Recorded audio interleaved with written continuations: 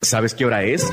Es la hora de mejorar tu salud física y emocional. Bienvenidos a Reconoce tu Salud, un programa traído a ti por profesionales de la salud interesados en mejorar la salud de la comunidad hispana. Te invitamos a visitar reconocetusalud.com y poder enviarnos tus preguntas. Comenzamos. Esto es Reconoce tu Salud.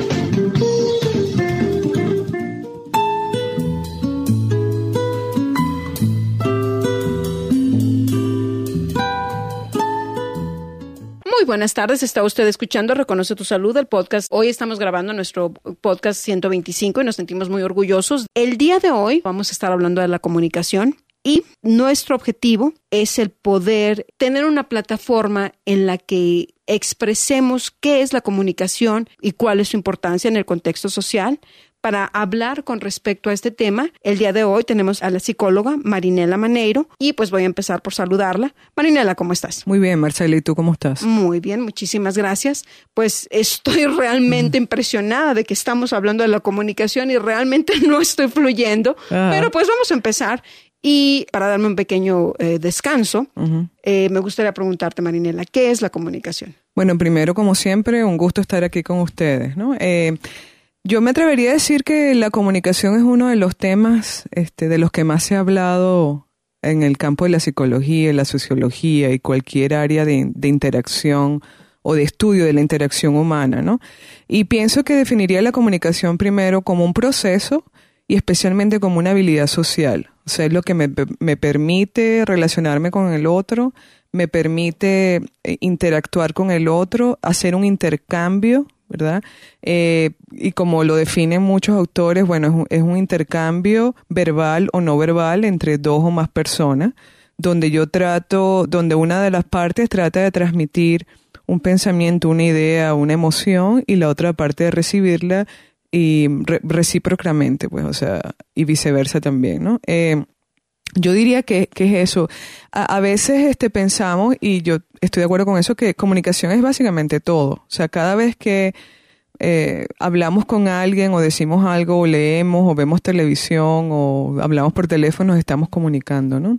De todas maneras, también hay una diferencia entre lo que es comunicar, informar, etcétera. Pero en general, cuando hay un intercambio de ideas, palabras, emociones entre dos o más personas, estamos hablando de comunicación.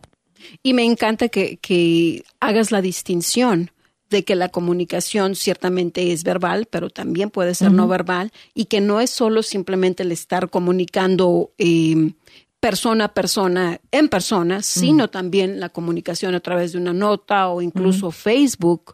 Entonces, eso a mí me parece que es muy importante el mencionarlo y el describirlo. Muchas veces podemos desconocer cuál es el impacto que lo que decimos en Facebook o lo que decimos a través de una nota puede tener en otra persona. Correcto. Incluso está más fuerte que la comunicación como tal, en la que estás viendo las reacciones de la persona con la que estás haciendo el intercambio. Sí. Y también yo creo que en esta época estamos viviendo un nivel distinto de complejidad en las comunicaciones, porque y en las interacciones en general, porque por un lado estamos supuestamente más conectados, pero en algunas áreas estamos más desconectados, ¿no? O sea, yo en estos días me preguntaba ¿por qué tanta gente siempre anda con un celular o texteando o mandando cosas en Facebook? Y yo creo que es una manera, sí, efectivamente, de comunicarnos y que, bueno, es parte de lo que es la realidad actual, pero también creo que nos aleja cada vez más de las relaciones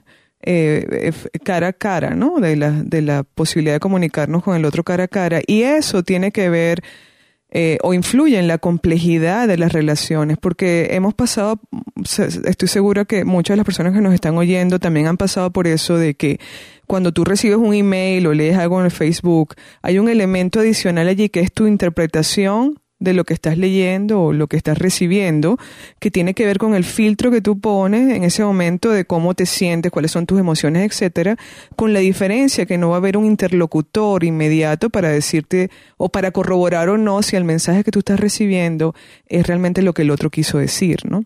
Entonces, todas estas cosas modernas que nos comunican, entre comillas, también a veces nos dificultan una relación fluida, auténtica, honesta con el otro, porque está viciada, pues, por toda la parte que no podemos ver, que no podemos interactuar. Nada puede sustituir la relación cara a cara, ¿no? Y antes, Marinela, de pasar a la parte de tu definición de comunicación en la que comentas que la comunicación tiene el objetivo de expresar una necesidad, no puedo dejar de tomar en cuenta uno de los comentarios que hiciste. Cuando una persona se está comunicando a través de un Facebook, por ejemplo, en donde no tiene esa retroalimentación, vamos a llamarla inmediata, el hecho de no tener una retroalimentación inmediata, eso es lo que de alguna manera está alterando la forma en la que nos comunicamos, como que a lo que voy es, como que la persona pierde esa capacidad para decir, ¿sabes qué? Esto está siendo muy grosero, esto que voy a decir. Entonces se está perdiendo ese nivel de humanidad, de entender, sabes, que esto puede afectar a la persona, puesto que no estamos recibiendo una retroalimentación. Sí. Yo creo que lo que más hemos perdido es el alcance del impacto que pueden tener tus palabras en una red social. O sea, pareciera que cuando hay personas pues que están escribiendo algo en Facebook y a lo mejor quizás creo que estamos hablando de varios temas al mismo tiempo, ¿no? Pero en todo caso, para cerrar un poco esto, cuando nosotros estamos, cuando la persona, cualquiera de nosotros está escribiendo en Facebook, a veces no nos imaginamos hasta dónde puede llegar el alcance, porque es algo, si se quiere, impersonal y a veces hasta tú no sabes quién es el otro, pues, o sea, no sabes realmente quién es la otra persona, si existe o no. Entonces te da la oportunidad de estar en el anonimato, pero además yo creo que, bueno, y lo hemos visto, pues, que a veces no medimos el alcance. Igual que a veces no lo medimos con nuestras palabras, cuando estamos hablando de un medio masivo, no podemos imaginarnos hasta dónde va a llegar eso, ¿no? Y el impacto.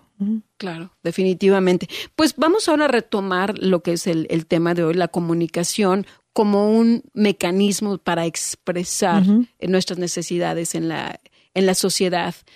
Y desde esa perspectiva, Marinela, ¿qué es lo que sucede cuando estamos expresando una necesidad y cuando de alguna manera estamos teniendo problemas, tal vez para incluso saber cuál es la necesidad que queremos expresar? ¿Cómo es que se puede mejorar esa situación?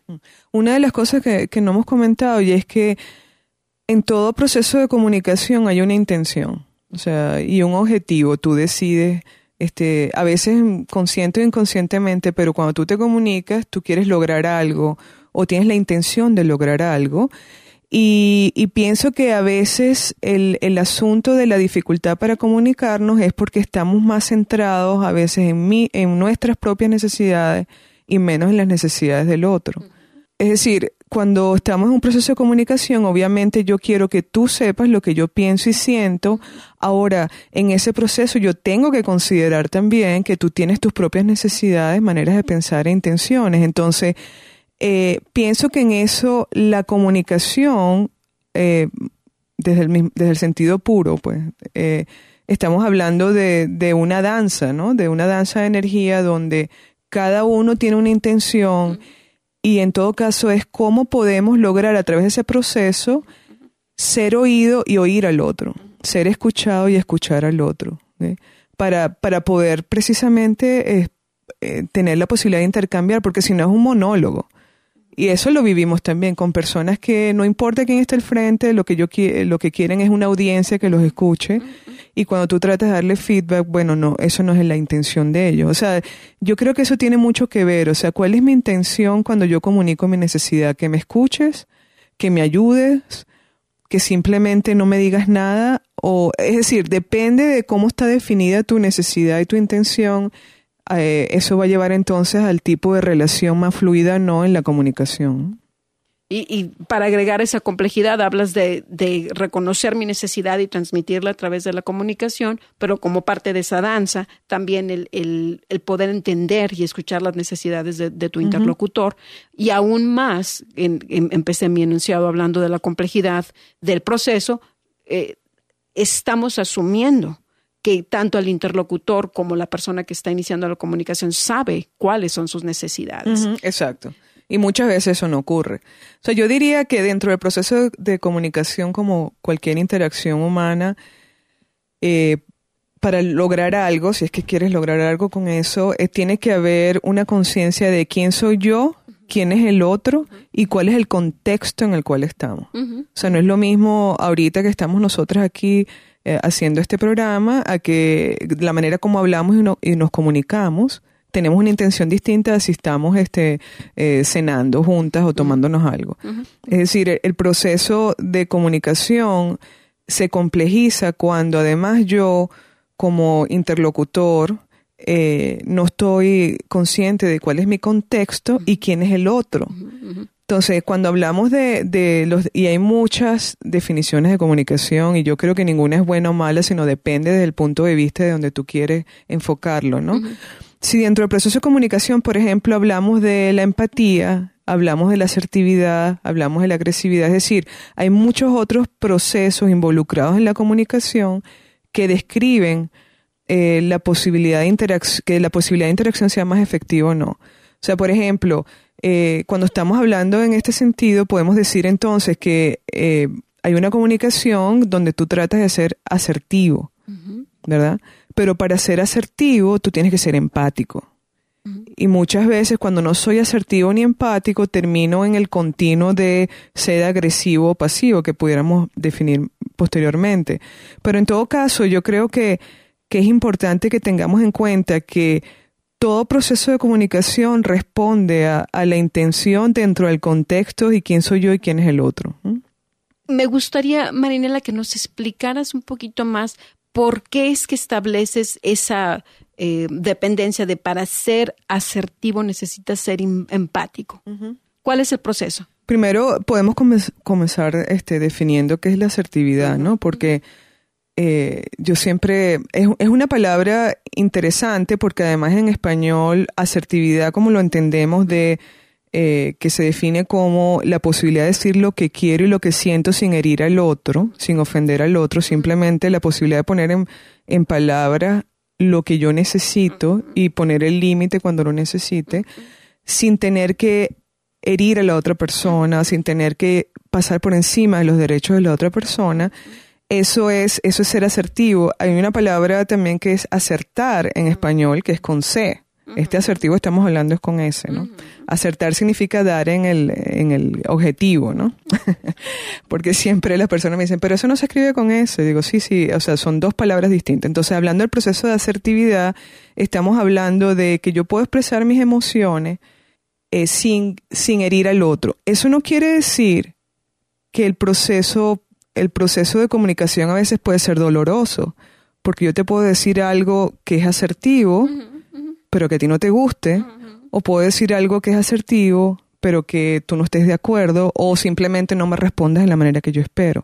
Entonces, el proceso de asertividad como mecanismo de comunicación, o como una habilidad social, vamos a ponerlo así, se ve dentro de un continuo. O sea, la asertividad siendo el medio, no quiero decir que es el medio por el balance, sino que es como lo más efectivo en las comunicaciones de los seres humanos. En un extremo de este continuo veríamos la pasividad y en el otro extremo veríamos entonces la agresividad. ¿Qué quiero decir con esto? Que y lo podemos percibir perfectamente. Cuando yo reclamo mis derechos y paso por encima de los tuyos, estoy siendo agresivo. Estoy siendo agresiva. En ese momento, aunque es justo lo que estoy diciendo, la manera como lo digo causa un impacto distinto a lo que era mi intención. O sea, ya entonces ya tú dejas de escucharme, porque ya estoy pasando por encima de ti. Entonces ya empezamos a tener una lucha de poder, ¿verdad? Entonces, en ese sentido, cuando hablamos de asertividad, sí, definitivamente tienes que ser empático, porque no es solamente que el otro escuche lo que tú quieres, es también entender que el otro tiene su posición. Como definimos asertividad, empatía, pues, o sea, ponerme en el lugar de la otra persona, en los zapatos del otro, ¿no? Entender la posición del otro. En ninguno de los casos es estar de acuerdo con el otro. Porque yo puedo decirte, mira, Marcela, no estoy de acuerdo con esto porque eso que me dijiste me ofendió, supongamos. Y tú me puedes decir, bueno, esa no era mi intención, lo siento mucho, lamento que te hayas sentido así. O sea, es como llegar en ese diálogo ideal. Yo estoy expresando lo que siento, no te estoy atacando, y tú tienes la posibilidad de escuchar y de ponerte en mi posición y yo en la tuya, sin estar de acuerdo, porque a lo mejor tú me puedes dar 1000 razones por las cuales me dijiste lo que me dijiste, ¿no? El asunto en la comunicación y del ser asertivo y empático es que realmente llegamos a un punto donde ya se nos olvida para qué nos estamos comunicando, y ahora vamos a ver quién gana. Entonces, lo vemos permanentemente en muchas discusiones, sobre todo entre discusiones de pareja. Cuando eres un tercero y estás viendo una discusión entre dos personas, a veces te preguntas y dices, bueno, esta gente está hablando de lo mismo, pero ninguno de los dos cede, porque están haciendo pulso permanentemente a ver quién gana. Ya se nos olvida el objetivo de que yo quiero que tú me entiendas a mí y yo a ti. Vamos a ver entonces cómo, o sea, quién gana esta batalla, ¿no? Entonces ahí se pierde cualquier objetivo de influenciar al otro, descubrir el otro, el contexto, etcétera. Simplemente es, cómo mi ego, es una lucha de egos, o sea, cómo mi ego en este momento sale ganando, ¿no? Al final, en un proceso de eso, nadie gana, la verdad. Ambas partes pierden, ¿no? Porque al final de cuentas, ninguno terminó de expresar la necesidad y perdió probablemente la posibilidad de haber llenado la necesidad que quería expresar. Y de un proceso que puede ser doloroso, como digo, porque no siempre decir lo que tú piensas es fácil, ni tampoco es fácil que el otro lo oiga, depende de la situación. De un proceso doloroso pasa un proceso de sufrimiento, ¿verdad? Y pasa un proceso además que yo creo que es donde se rompe la comunicación, que es un proceso de resentimiento, porque ya no es acerca de lo que tú necesitas o yo necesito, es acerca de ver cómo yo te convenzo a ti y tú me convences a mí. Y ahí se pierde la danza de la que yo hablaba, ¿no? Entonces, por supuesto, para ser asertivo, yo estoy convencida que tienes que ser empático al mismo tiempo. O sea, es como las dos caras de una misma moneda. Y luego también, cuando hablamos de agresividad, también tenemos el otro polo del continuo de asertividad, que tiene que ver con el ser pasivo. A veces hay personas que por miedo, falta de destreza, especialmente por temor a perder la relación o herir al otro, prefieren quedarse callados. Entonces, como siempre, ninguno de los dos extremos es bueno, es efectivo, ¿verdad? No siempre puedo ser asertivo. Una persona asertiva tiene que buscar cuál es el mejor momento para hablar, para decir las cosas, porque no quiere decir que porque tú vas a expresar tus derechos y tus necesidades, el otro siempre está dispuesto a escucharte, ¿no? Y ahí es justamente donde pienso que estamos poniendo el ejemplo exacto de por qué la asertividad y la empatía tienen que ir juntos. Puedes tú estar muy claro de lo que quieres y decir, hoy sí lo voy a pedir, pero llegas, encuentras a la persona con la que necesitas hablar y la encuentras en un estado que no es receptivo, que trae problemas propios. Dices, mi asertividad sigue conmigo, pero por mi empatía voy a detenerme un momento y a comentarlo después. Y lo que hemos hablado en otros programas, o sea, volvemos al punto de cómo yo reviso cuál es cómo estoy yo en este momento, cuál es mi presente, o sea, cómo yo enfoco mi atención primero a mí, ¿verdad? Antes de decidir cómo expresárselo al otro, porque yo creo que muchas veces la manera como expresamos las cosas está teñida, por supuesto, de las emociones, sin duda. O sea, esto no es un proceso automático. Yo puedo ser asertivo y sentir rabia al mismo tiempo. O sea, yo puedo decir, oye, de verdad que estoy muy molesta por la forma como me hablaste. O sea, las emociones no tienen que estar fuera de esta ecuación. Ahora, siempre es, o sea, ¿qué es lo que yo quiero lograr? O sea, ¿cuál es mi objetivo con esta conversación? ¿Cuál es mi intención? Y al final del día, me importa la relación, porque puede ser que, o sea, si la relación no es importante para mí, no me importa tampoco pensar mucho cómo decir las cosas, ¿no? De todas formas, eso de todas maneras puede ser un efecto, o sea, que se multiplica en el futuro, porque también cada oportunidad de interacción es una oportunidad para mejorar tus destrezas de comunicación. Y las conversaciones más difíciles son las que más te retan a ti internamente todas tus destrezas, pues. Uh-huh. Claro que sí. Son destrezas sociales muy importantes, la empatía, la asertividad, la comunicación, y de todo esto y más vamos a seguir platicando cuando regresemos de nuestro corte. Por favor, escucha a nuestros patrocinadores. ¿Estás convencido de que no puedes ser feliz? ¿De que no puedes bajar de peso? ¿De que otros logran lo que se proponen y tú no? Tus creencias determinan tu vida. Pasa lo que crees. Libera tus creencias negativas. Cambia tu vida. Llama a Graciela Bauer, psicoterapista, consejera clínica, al 303-775-9060. 303-775-9060. Llegaste a este país con el deseo de mejorar tu vida y la de tu familia, pero hoy te sientes abrumado por el trabajo y sin rumbo definido. Reencuentra tu rumbo. Llama a Marcela Toledo, coach de vida, al 720-771-3374. Nunca es tarde para recuperar la energía y la motivación. 720-771-3374. Ten la confianza de que tú mereces alcanzar tus objetivos. 720-771-3374. Si tiene dificultades para manejar su ira o su enojo, se siente deprimido o tiene problemas de alcohol o drogas, permíteme ayudarle.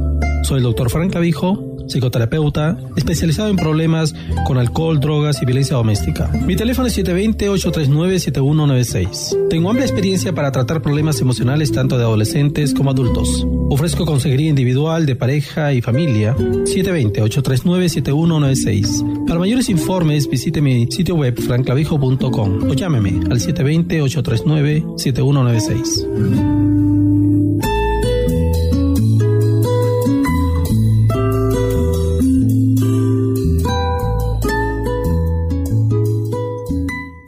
Ya estamos de regreso. Muchas gracias por estar escuchando nuestro podcast. Estamos hablando de la comunicación y la asertividad con la psicóloga Marinela Maneiro. Este es nuestro podcast número 125. Y antes de irnos al corte, estamos comentando cómo la asertividad es una destreza social. Y en ese momento, hablando de esa destreza social y de decir lo que pensamos, se me vino el pensamiento, Marinela, de la clásica característica que vemos en los niños de que ellos dicen lo que piensan, no tienen filtro.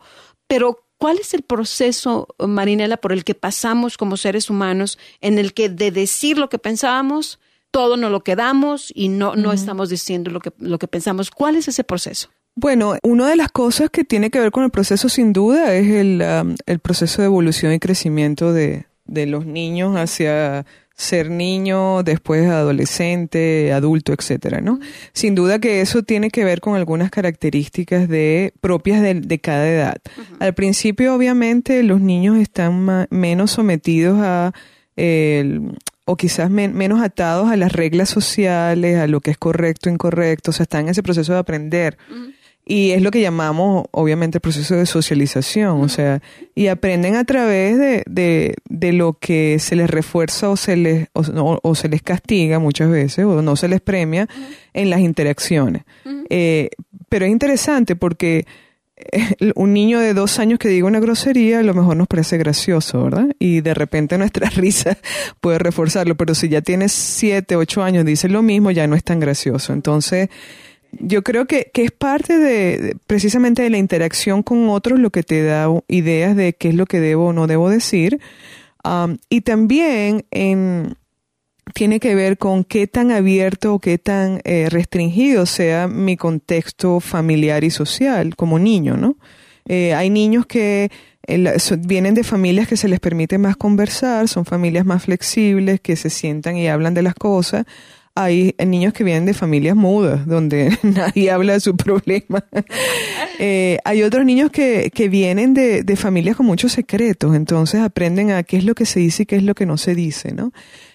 Como todo, yo creo que el niño, como niños aprendemos de la observación, de lo que vemos en los otros, de lo que, por ejemplo, nuestros padres castigan o premian a nuestros hermanos o a otros niños en la familia. Y vamos entonces desarrollando esa capacidad de decidir, pues ese filtro, como tú lo llamas, de ver, ok, esto es adecuado, esto no.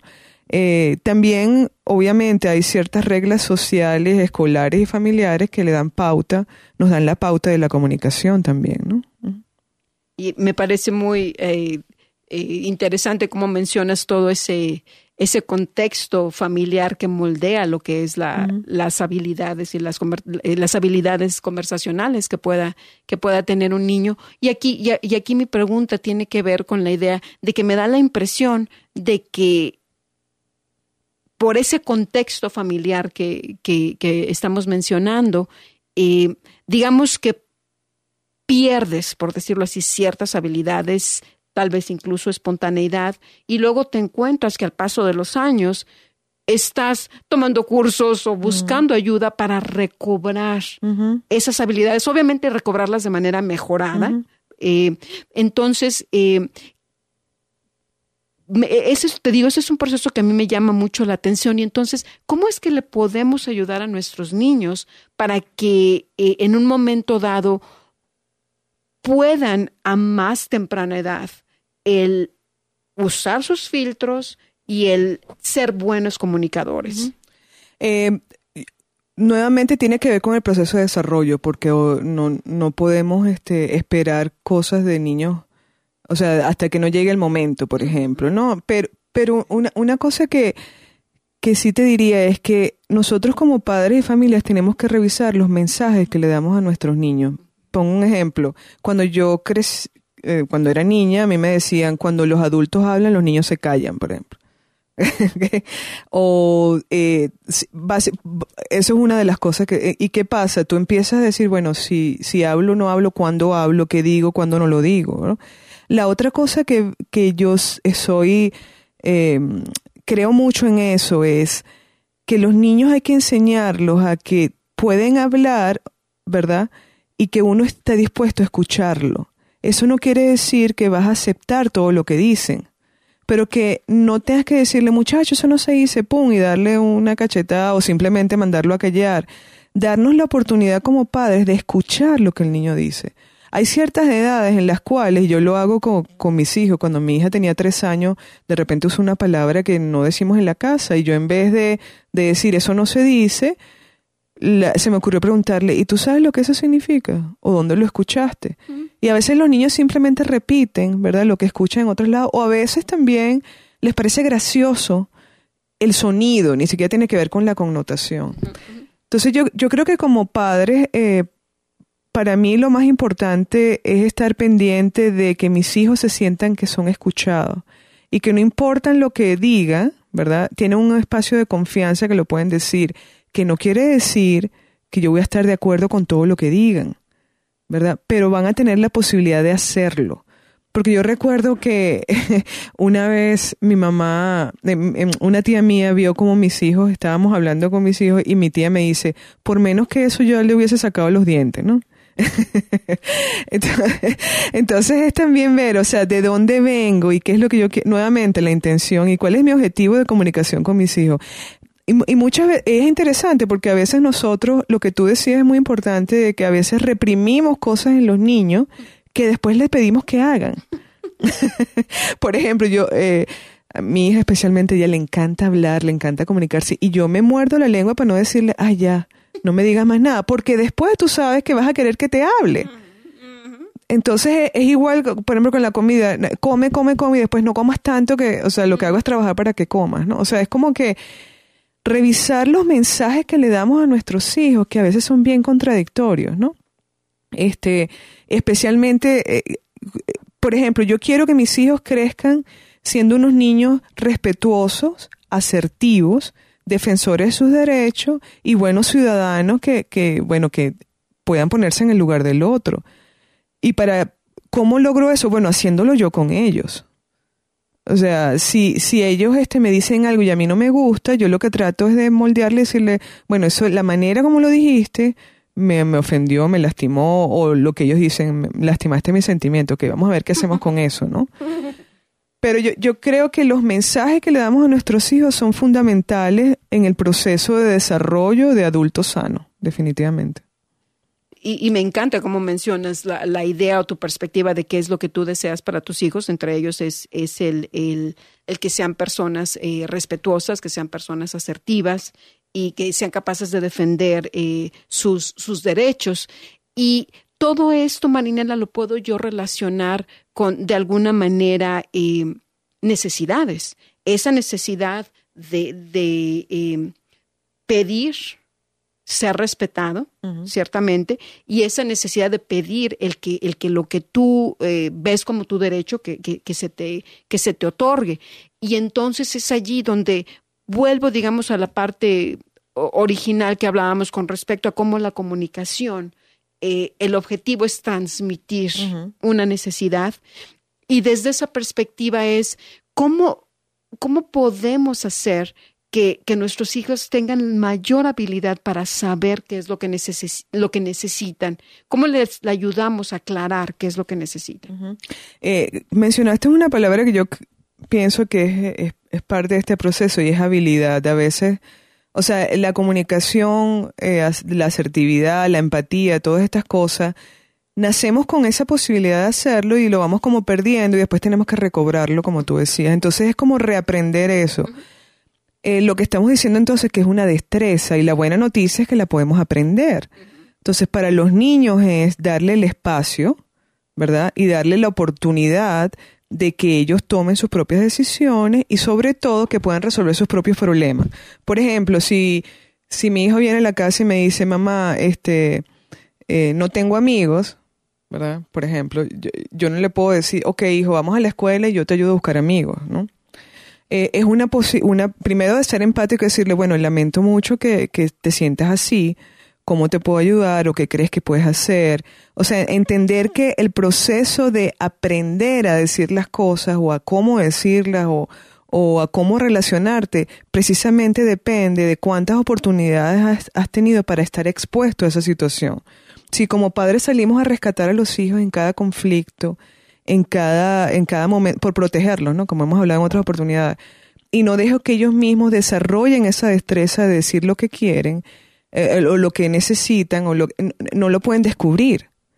O sea, yo creo que el secreto está en qué es lo que yo refuerzo y qué es lo que no refuerzo en mi hijo o en mi hija cuando está en una situación difícil. La tendencia es siempre salir al rescate y resolver por ello.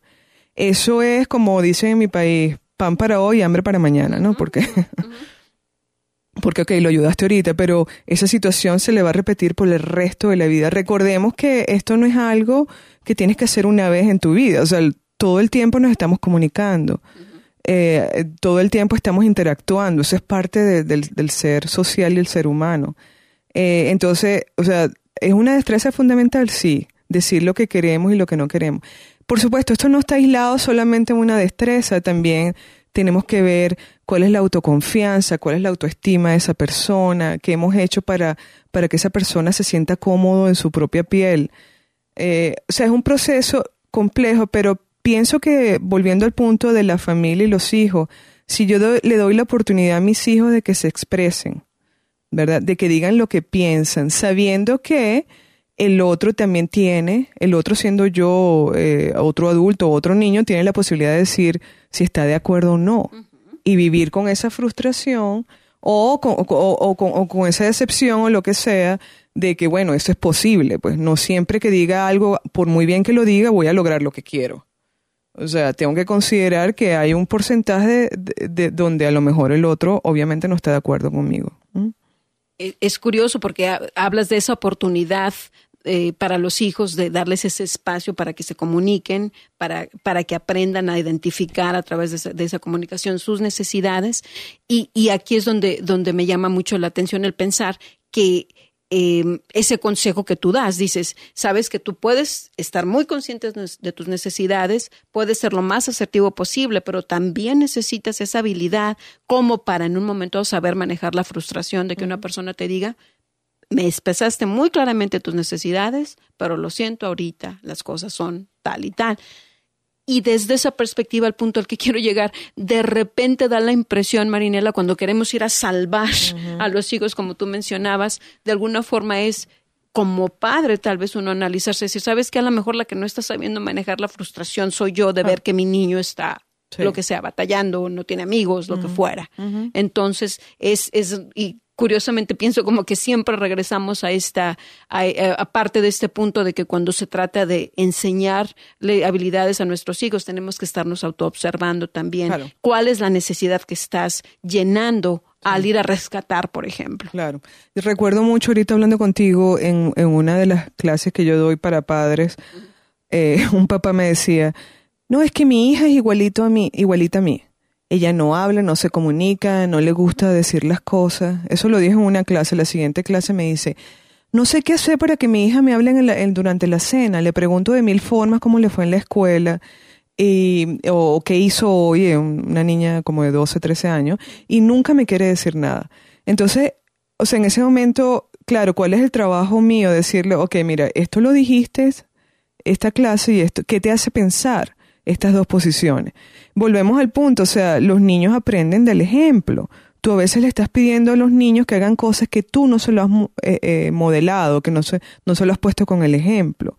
Y a veces eso es nuevamente la contradicción. O sea, en una familia donde no nos comunicamos, donde nunca nos sentamos a conversar, donde cada quien se encierra en su cuarto o en sus propias cosas y no nos comunicamos, no podemos pretender que la niña de 14 años llegue a la casa a decirnos todo lo que le pasa. Una de las sugerencias que yo le doy a los padres es, en vez de sentarse y caerle a los niños a preguntas de cómo te fue en el día, etcétera, que la mayoría de los niños dice bien, y uno se molesta por eso, ¿verdad? Te dice, pero ¿cómo que bien? ¿Qué más hiciste? Cuéntame. Y los niños, nada, todo bien. Quizás es más efectivo si nosotros empezamos a hablar de nuestro día.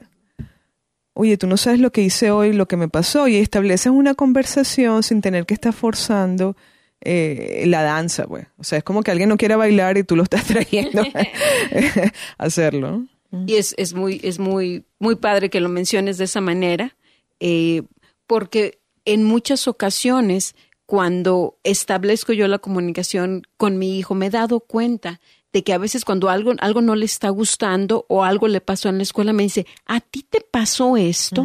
Como que de esa manera él está tratando de entender, me imagino, si lo que él está sintiendo es válido y si es la única persona en el mundo que ha experimentado eso. Y eso de alguna manera él está tratando de encontrar cierta empatía conmigo. Sin duda. O sea, lo que estás describiendo es la empatía. Y además otra cosa que dijimos al principio y que quiero retomar es lo de que la comunicación básicamente es no verbal.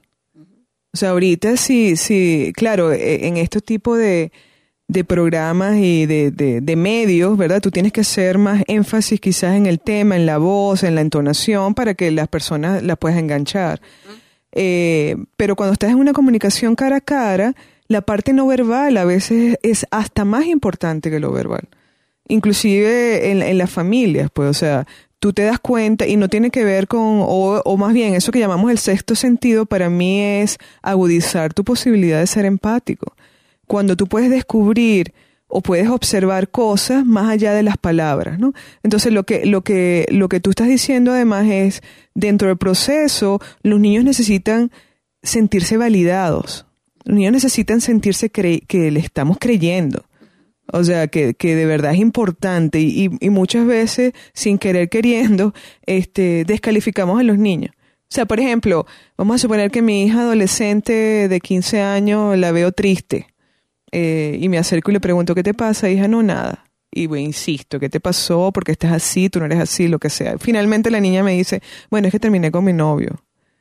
Y tú por dentro dices, qué bueno, ¿no? Pero a la vez le dices a la niña, empieza a decirle cosas como, no te preocupes, ese es el primer amor, ya vas a ver que eso va a pasar.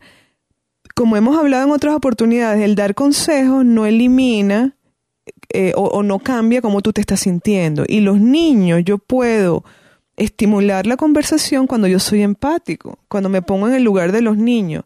No a decirle lo que yo hice o lo que yo puedo hacer, sino simplemente a entender que en ese momento lo más importante es el sufrimiento, la decepción, etcétera, por la que esa niña está pasando. No importo yo. Entonces es un proceso también de desapego, donde yo no trato de imponerte a ti que entiendas lo que es obvio, sino que yo te dejo que tú lo descubras y te guío en ese proceso, pues como madre, ¿no? Y de alguna manera, al estar realmente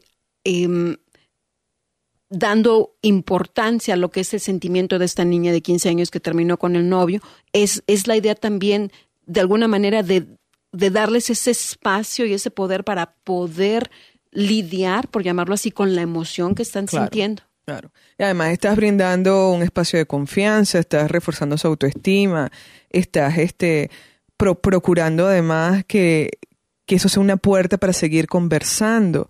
O sea, por eso yo pienso que no es solamente definir la comunicación como un proceso donde dos o más personas intercambian ideas, emociones, etcétera.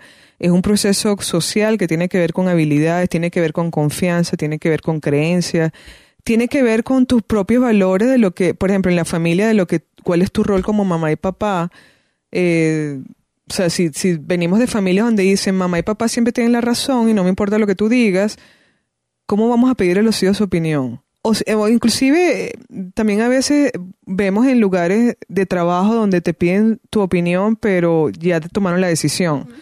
Entonces la credibilidad y la confianza tiene mucho que ver en la comunicación, ¿okay? Porque también está el juego de qué va a pensar el otro, cómo va a reaccionar el otro, que son cosas que no las vas a poder ver, pues. Uh-huh. Mencionas varios puntos importantes con respecto a cómo comunicarse. Necesitas crear ese ambiente en el que sientes que estás siendo escuchado, que se te está creyendo lo que estás diciendo, ciertamente que estás experimentando empatía, ciertamente la asertividad. Pero mencionabas también que en el proceso de comunicación tienen que ver mucho, las creencias.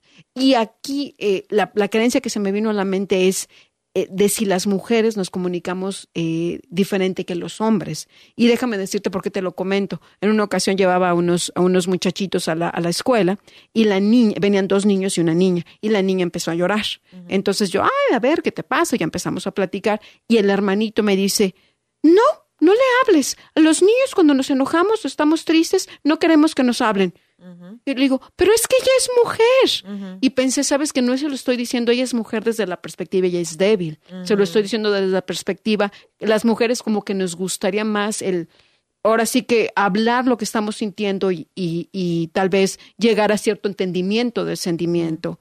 ¿Es así? ¿Dirías que hay diferencias entre la comunicación, cómo nos comunicamos las mujeres y los hombres? Probablemente yo no me atrevería a hacer una generalización en ese sentido, pero sí, definitivamente, como dicen por ahí, las mujeres son ¿de dónde? De Venus y los hombres de Marte, ¿no? Yo sí lo que creo como mujer, o sea, yo siento que yo soy más verbal, quizás. Uh-huh. O sea, necesito que sentarme y darle vuelta y hablar y decir y ver para atrás y para adelante y, o sea, como buscarle más ángulos a las situaciones, ¿no? Uh-huh. Quizás lo que yo he aprendido de los hombres hasta ahora es que son más directos. Sí. Eso es quizás lo que me atrevería a decir, viniendo de una familia con 3 hermanos y crecer de segunda, yo siempre he sido la más verbal que ellos y inclusive a nivel de las emociones, ¿no? O sea, esto no es un patrón, pero puede ser una tendencia, ¿no?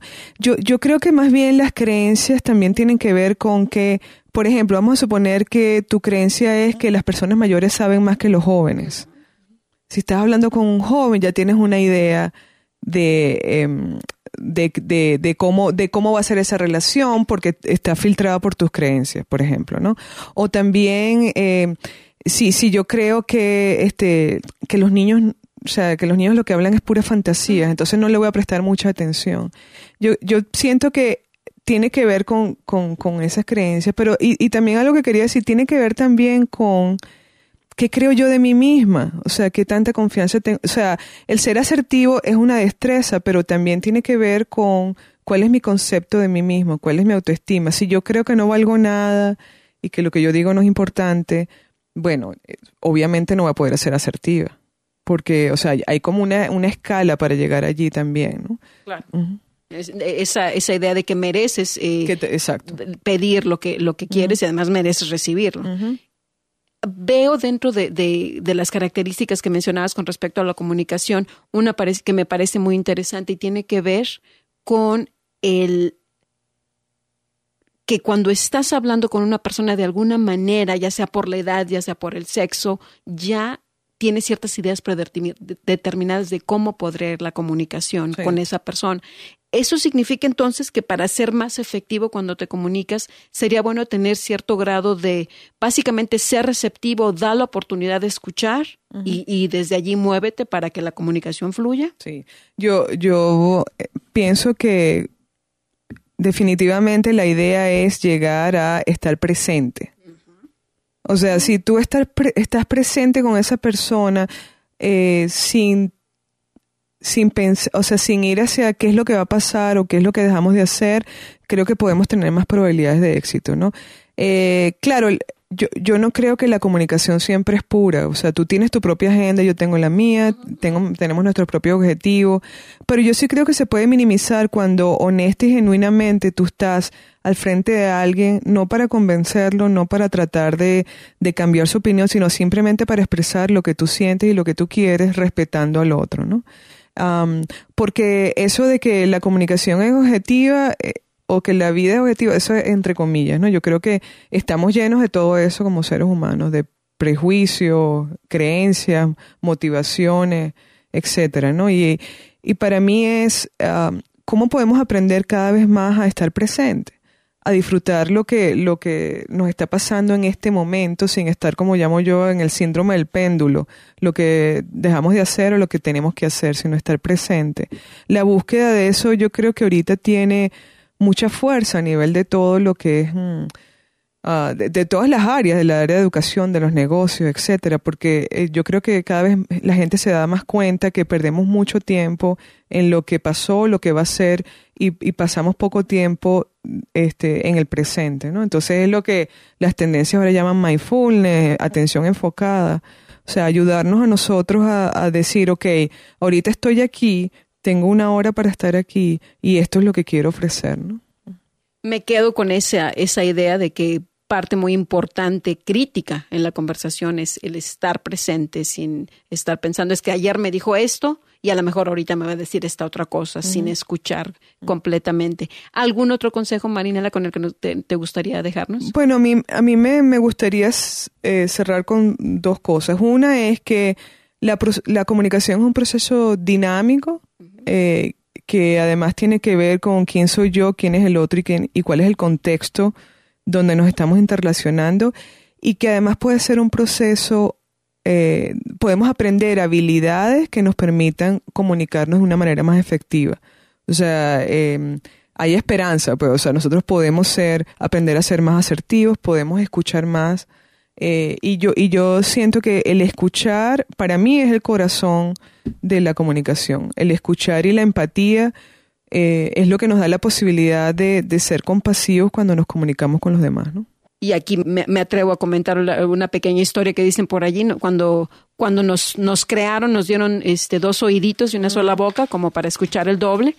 Y pues creo que eso va muy de acuerdo con lo que nos comenta Marinela. El ser buenos escuchas es muy importante como parte de la comunicación.